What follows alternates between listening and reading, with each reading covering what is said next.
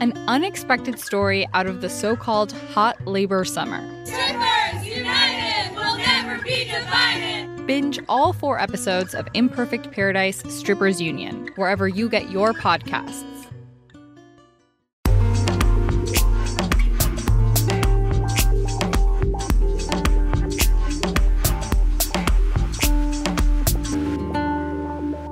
LAist Studios. Hooray for Hollywood, that screwy ballyhooey Hollywood. Welcome, everybody. This is Retake. I'm John Horn. They say many things about Hollywood, a place where dreams are made and dreams are broken. But high above it all, there's the Hollywood sign. Originally, it was an ad to promote a housing development called Hollywoodland. The sign, built in 1923, is an icon unto itself, recognizable across the globe. It's also part of a new TV series called Iconic America. I'll be discussing it with its creators and participants. And later, keeping with that Hollywood vibe, my recommendations for great films celebrating or making fun of the movie business. But first, it's time for my weekly entertainment news chat with LAist 89.3 Morning Edition host, Suzanne Whatley. Morning, John. Good morning to you. I know you want to talk about The Little Mermaid, that new Disney remake of its animated classic, and how Chinese state media have attacked the film for its casting of a black performer as Ariel. But first, you have some news about the Writers Guild of America strike, which is now 1 month old. What's the latest? 1 month old. Let's focus on that for a minute. I mean, there's no signs of negotiations resuming. You and I have talked for many months about the ridiculous amounts of money that Hollywood's top executives are paid by what I'll call sycophantic boards of directors. Mm-hmm. The worst offender, to my mind, David Zaslav, the head of Warner Brothers Discovery. He has pocketed almost $286 million over the past 2 years. Early today, I got out my calculator and did the math, and it works out to Zaslav earning, I'm going to put air quotes around earning because that's not the right word, more than $500,000 each and every day over those 2 years. All the while, Warner's stock price has been in a catastrophic free fall, and Zaslav has been firing thousands of workers to save money. But this is the important part. Warner is a member of the Alliance of Motion Picture and Television Producers, which has told the Writers Guild of America it doesn't have enough money to pay screenwriters for what they are seeking. And the Writers Guild of America is starting to make the same conclusion. Well, maybe they've been listening to some of our chats. Oh, how could they not be? But the Writers Guild has been picketing at studio gates, and now they're going after the pay packages of the people who run those studios. The Guild started with 2 companies whose annual meetings are coming up. So WGA President Meredith Steam wrote to shareholders of both Netflix and Comcast, which is the parent of NBC Universal, asking them to vote against approving compensation for its leaders in upcoming shareholder meetings. The top executives at Comcast made $130 million last year, while the top Netflix executives pocketed $166 million.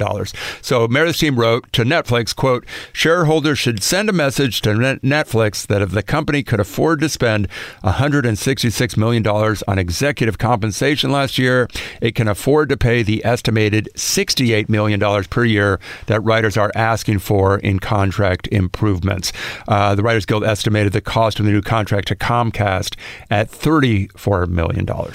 I'm speaking with our arts and entertainment reporter, John Horn. And shifting gears, John, the mostly live-action Little Mermaid remake of the 1989 animated classic opened over the weekend.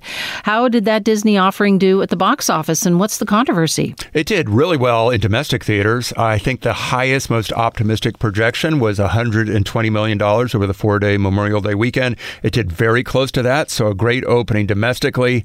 China is the world's most important movie market outside of North America. The movie did a fraction of what it was expected to do there, just $2.5 million.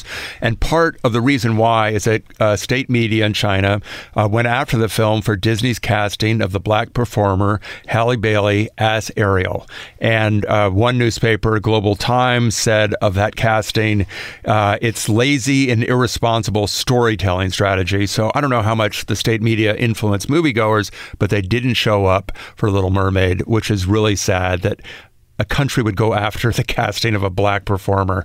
Even the poster for Little Mermaid in China makes it look like she's blue, not even black. So there's progress for you. And you've seen the movie. How is it? It's pretty good. I mean, it is not a masterpiece, but it does fix some of the real problems in the original film. There are some lyrics in Kiss the Girl from the original. It don't take a word, not a single word. Go on and kiss the girl. I guess the song could be retitled No Consent. And then there's a song from Ursula when she's kind of casting a spell on Ariel, where she tells Ariel that men up on the surface don't want somebody who's going to talk. They just want somebody who looks good and gets out of the way. So those lyrics are gone. It is a very diverse cast. There's some new songs, one of which is good, one of which by Lin-Manuel Miranda, Scuttlebutt, is not so good. I took my wife and her mom. We all had a good time. Appreciate you dropping by this morning. My pleasure. See you next week.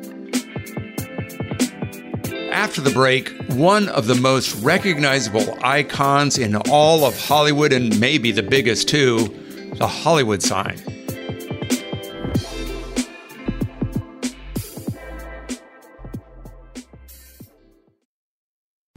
Imagine if you could charge your electric vehicle at the places you already love to eat, shop, and play.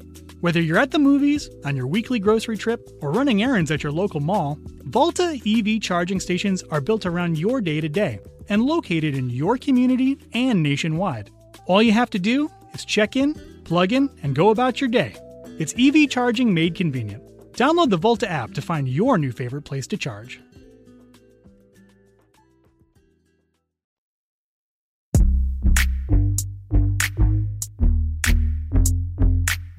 I didn't get invited to the birthday party, and you probably didn't either, but the Hollywood sign turned 100 years old this year, and it is being celebrated in an episode of the PBS series Iconic America, The Hollywood Sign. I moderated a screening of the documentary by PBS SoCal and KCET at the Directors Guild of America. I talked to actor-host Melissa Rivers, sociologist Nancy Wong Yoon, vintage LA creator Allison Martino, and the series producer Mauro Chermayeff. Here's some of that lively conversation. Mauro, I want to ask you, when you start thinking about how you're going to tell the story of the Hollywood sign, you can tell many different stories. What were your creative decisions as you went along, and how much was it influenced by the people that you ended up talking to along the way? Well, you always listen to the subjects when you find them, and your directions change. But the concept that we wanted to talk about, Hollywood light and dark, as we refer to it, was always there from the very beginning.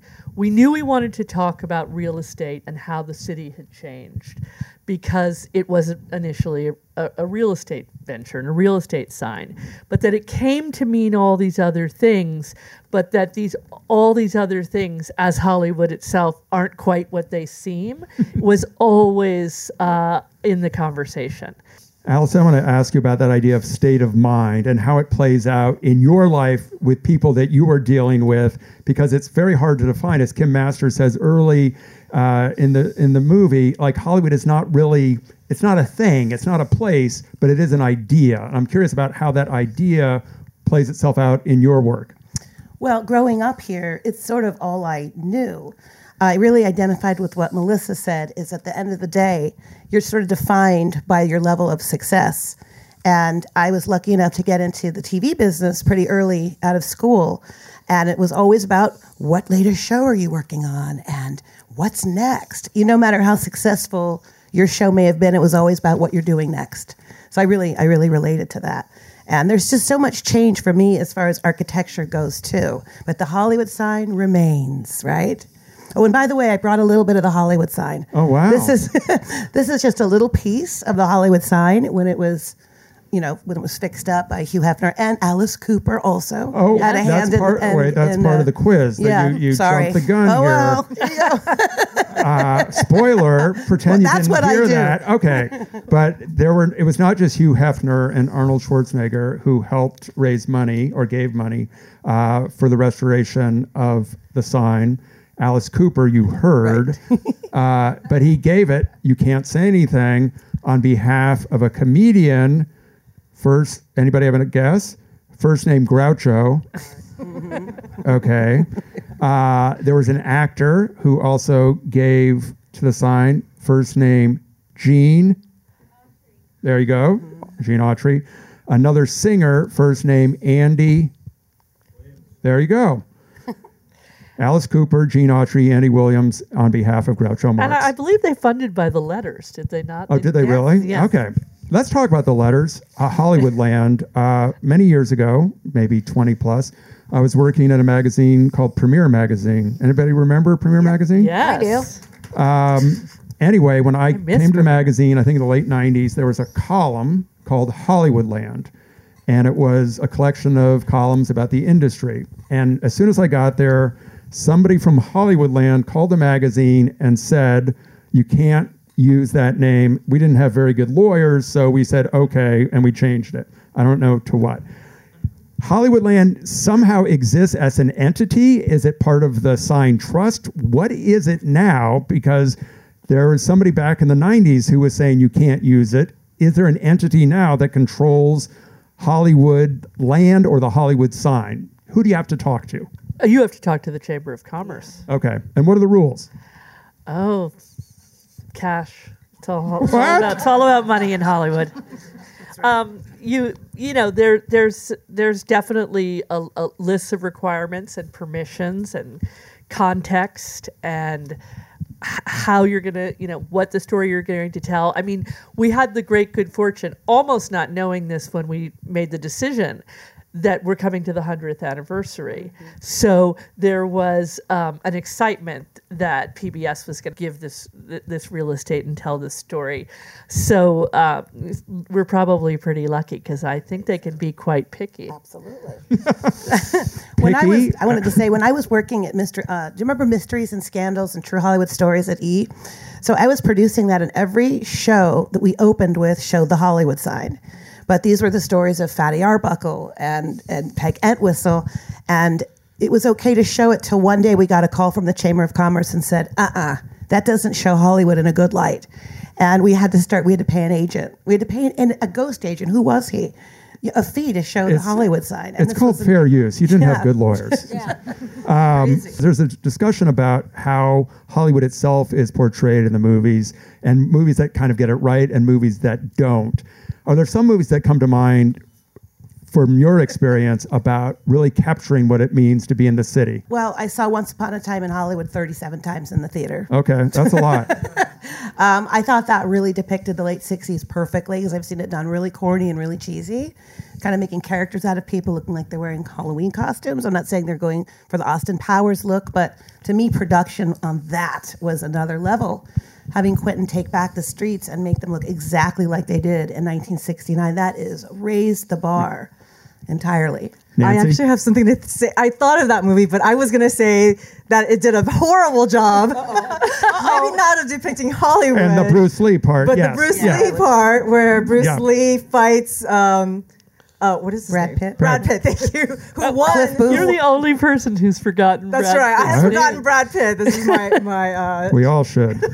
but he got his first Best Supporting Actor, and you know, Shannon Lee, Bruce Lee's daughter, spoke out against the portrayal because Bruce Lee kind of lost or, you know, tied or whatever with Brad Pitt's character. And I remember I was actually watching it in theater and I said out loud, "That's not possible."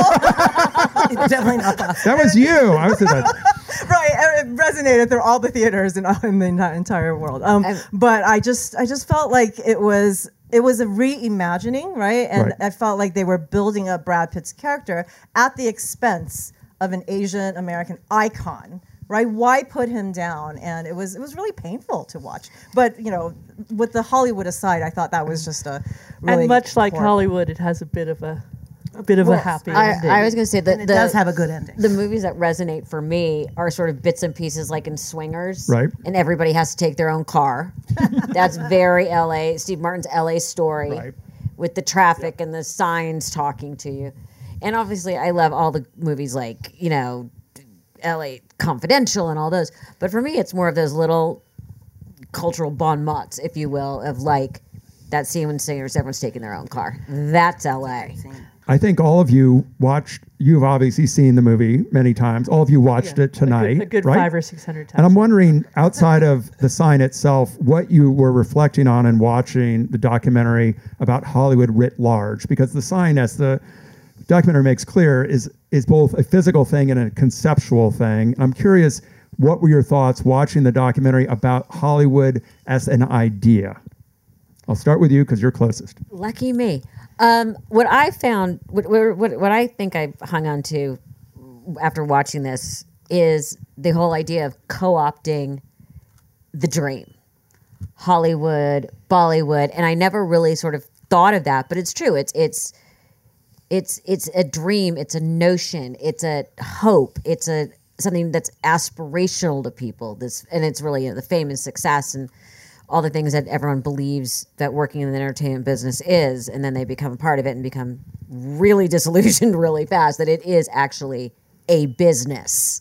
But I think for me, that I'm going to walk away with is the idea of co-opting the word or part of the word to represent this dream. Right. Nancy? Well, for me, I think Hollywood and America, I think just kind of synonymously with whiteness, right? If we look at the classic Hollywood, it is so uniform, right? Even though there were actually actors of color working at that time. And so I think my whole kind of research and life has been co-opting or reimagining Hollywood as inclusive, right? And that if Hollywood is to represent the American dream, the United States is diverse, and we need to think about how those images of Hollywood and the dream, we need to kind of deconstruct that and interrogate it. Yes, it has an incredible impact on how just one line of dialogue can be lodged into a consciousness in a horrible way. Allison, what about you? Watching the beginning, I hope that people continue to go to the movies. I think that's, when I see the theaters closing down, and I know we have Amazon and Netflix, and we all want to be home and watching TV and seeing the opening and seeing Netflix on the map and Amazon on the map, and I know it's a big TV business now too, is I just hope that I grew up going to the movies. I love going to the movies. I love the idea of movies, and I just hope we all continue to go to the movies. It's nice to be in a theater with all of you right now. Well, I think it was an important part of the story too, was that we are, it is a business that's changing. It's changing for the people who are in that business. It is becoming more diverse. That's really important. My daughter was Chinese, and it was really interesting when she watched the film for the first time, and she said, "Oh my God, someone said that to me when I was on the street the other day. They said, 'Me love you long time.'" She said, "I never knew what it was until I didn't know what they were saying." And she literally learned it in that moment watching you talk about it.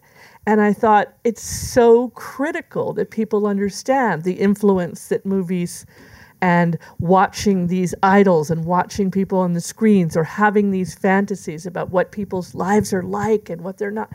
And the diversity and the change in the business is definitely painful for some people, but it's really critical. And it's not just critical in this movie business. It's critical across the universe. I'm going to ask, as the filmmaker, what you went into thinking about the sign and how those thoughts or preconceptions were changed in the making of the film. I don't think my preconceptions were changed. I mean, I'm always fascinated that it's the one symbol that is the word, and that had no intention to be that. If you think about the Statue of Liberty and the Gift from France, and you can watch all the other episodes and you'll find out all these other interesting stories. But this wasn't meant to be that. And that's sort of the Hollywood story. It's like a story that's created a story, and to me, that's part of this. So I think that I wasn't too surprised, but I don't think I understood how meaningful the sign is to people.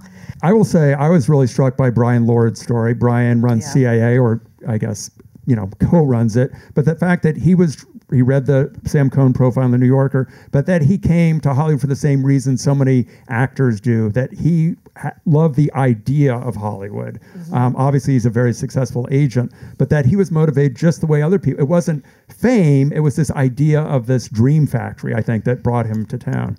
I mean, if we want to go deep on this, the concept of Hollywood is simply a construct of, the dream, the this, fame, beauty, all these different things. And it's really just, again, a construct that was created by publicists at the studios. Right.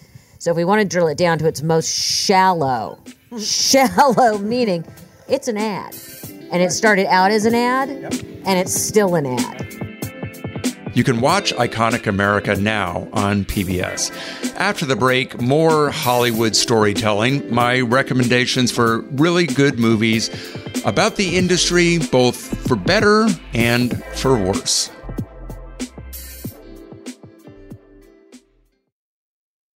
At a time when information continues to come at us faster and faster, sometimes you need to hit pause and rewind. NPR's Throughline takes you back in time to the source of the news stories filling your feed. Find NPR's Throughline wherever you get your podcasts.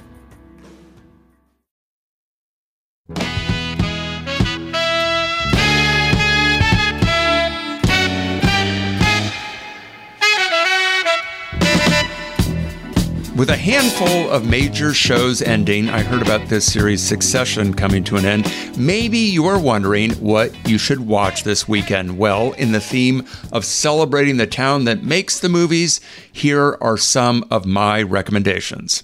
You have to start with The Player, 1992's film by director Robert Altman, based on the novel of the same name by Michael Tolkien, who also wrote the screenplay. It is the best movie ever about Hollywood. It's a TV star, and she goes on safari to Africa. You're talking about a TV star in a motion picture? No, not a real TV star. It would be played by a movie star. A movie star playing a television star in a major motion picture. Would be good. Dolly Parton would be good. Right. Dolly. I like Goldie. I like Goldie. Okay, great. Goldie We have a relationship, and that would be great. Goldie goes to Africa. Goldie goes to Africa. She becomes worshipped. She's found by this tribe. Small people. But then she's found by this tribe, and they worship her. But I see. It's kind of like a Gods Must Be Crazy, except the Coke bottle's now a television actress. Yeah, it's exactly right. It's Out of Africa meets Pretty Woman. Then I'd recommend The Stuntman. It came out in 1980, directed by Richard Rush. The screenplay's by Rush and Lawrence Marcus, based on the novel by Paul Brodeur. Stars Peter O'Toole and a great performance by Steve Railsback. Who had the audacity to put palm trees there? They will be in every shot. And what are palm trees doing waving around on a battlefield in Europe during the First World War? Answer me that. The Coen brothers have made a lot of great films. No Country for Old Men, probably my favorite, but their film about the movie business is 1991's Barton Fink. It stars John Turturro, here with Tony Shalhoub. I don't understand. Deaf? He likes you. He's taken an interest. What the hell did you say to him? I didn't say anything. Well, he's taken an interest. That means he'll make your life hell, which I could care less about. But since I drew the short straw to supervise this turkey, he's going to be all over me, too. Fat ass son of a bitch called me yesterday to ask me how it's going. Don't worry, I covered for you. I told him you were making progress. We were all very excited. I told him it was great. Understand that? So now my ass is on the line. This movie probably shouldn't have worked, but it does. 2008's Tropic Thunder, directed by Ben Stiller, who co-wrote it with Justin Theroux and Ethan Coen, not Ethan Coen, Ethan Coen, stars Ben Stiller, Jack Black, Tom Cruise, Matthew McConaughey, and I would argue the performance of his career, Robert Downey Jr. I'm not going to sugarcoat it, Tug. You are a huge star. All right, but right now, you're like that kid on the playground, you know, the one who has lice that none of the other kids want to play with. What do you mean? No, I mean, we got to shave your head and get you back on the monkey bars, right? What? How'd the crying scene go? Horrible. Lazarus started crying. I mean, he starts drooling and dribbling, and it wasn't even in the Whoa, script. hey, stop right there. You got to buck up here, Tugboat. Who cares how much more talented he may be than you? If he cries, you cry harder, man. Didn't your dog have like leukemia or something when you were a kid? I mean, think of that. Boom. End of story. And 1999's Bowfinger, about the lengths that some people will go to try to get a movie made. It was written by Steve Martin, who stars opposite Eddie Murphy, directed by Frank Oz. Damn it, Hal, I'm the biggest black action star in the world. Kid. Where's my Hasta La Vista, baby? Well, what are you talking about? My Hasta La Vista, look if Arnold Schwarzenegger is getting to say lines like that, you better make sure to kick Ramsey has shit that's equally well written. The script has that moment. When? Yeah. You say, I enjoy meeting you, Cliff. Then you push the guy right over the cliff. It's too much for the audience to have to think about. They have to know that the guy's name is Cliff, and that he's on the cliff, and that the cliff and the cliff is the same. It's too cerebral. We're trying to make a movie here, not a film. Damn, you're supposed to be the agent, huh? As always, thank you so much for listening to Retake. I'm John Horn. Retake is produced and engineered by Michael Cosentino, Monica Bushman, and Taylor Kaufman, who is also my session director. The editor is Suzanne Levy. Listeners like you help make Retake possible, so please donate now at LAist.com/join, and thanks. Support for this podcast is made possible by Gordon and Donna Crawford, who believe that quality journalism makes Los Angeles a better place to live. LAist Studios operates within the homelands of the Gabrielino Tongva people. We recognize the painful history of displacement, settler colonialism, and erasure of the people, their language, and their sovereignty. Visit LAist.com/land for more information. We encourage you to get curious about the land on which you live and work.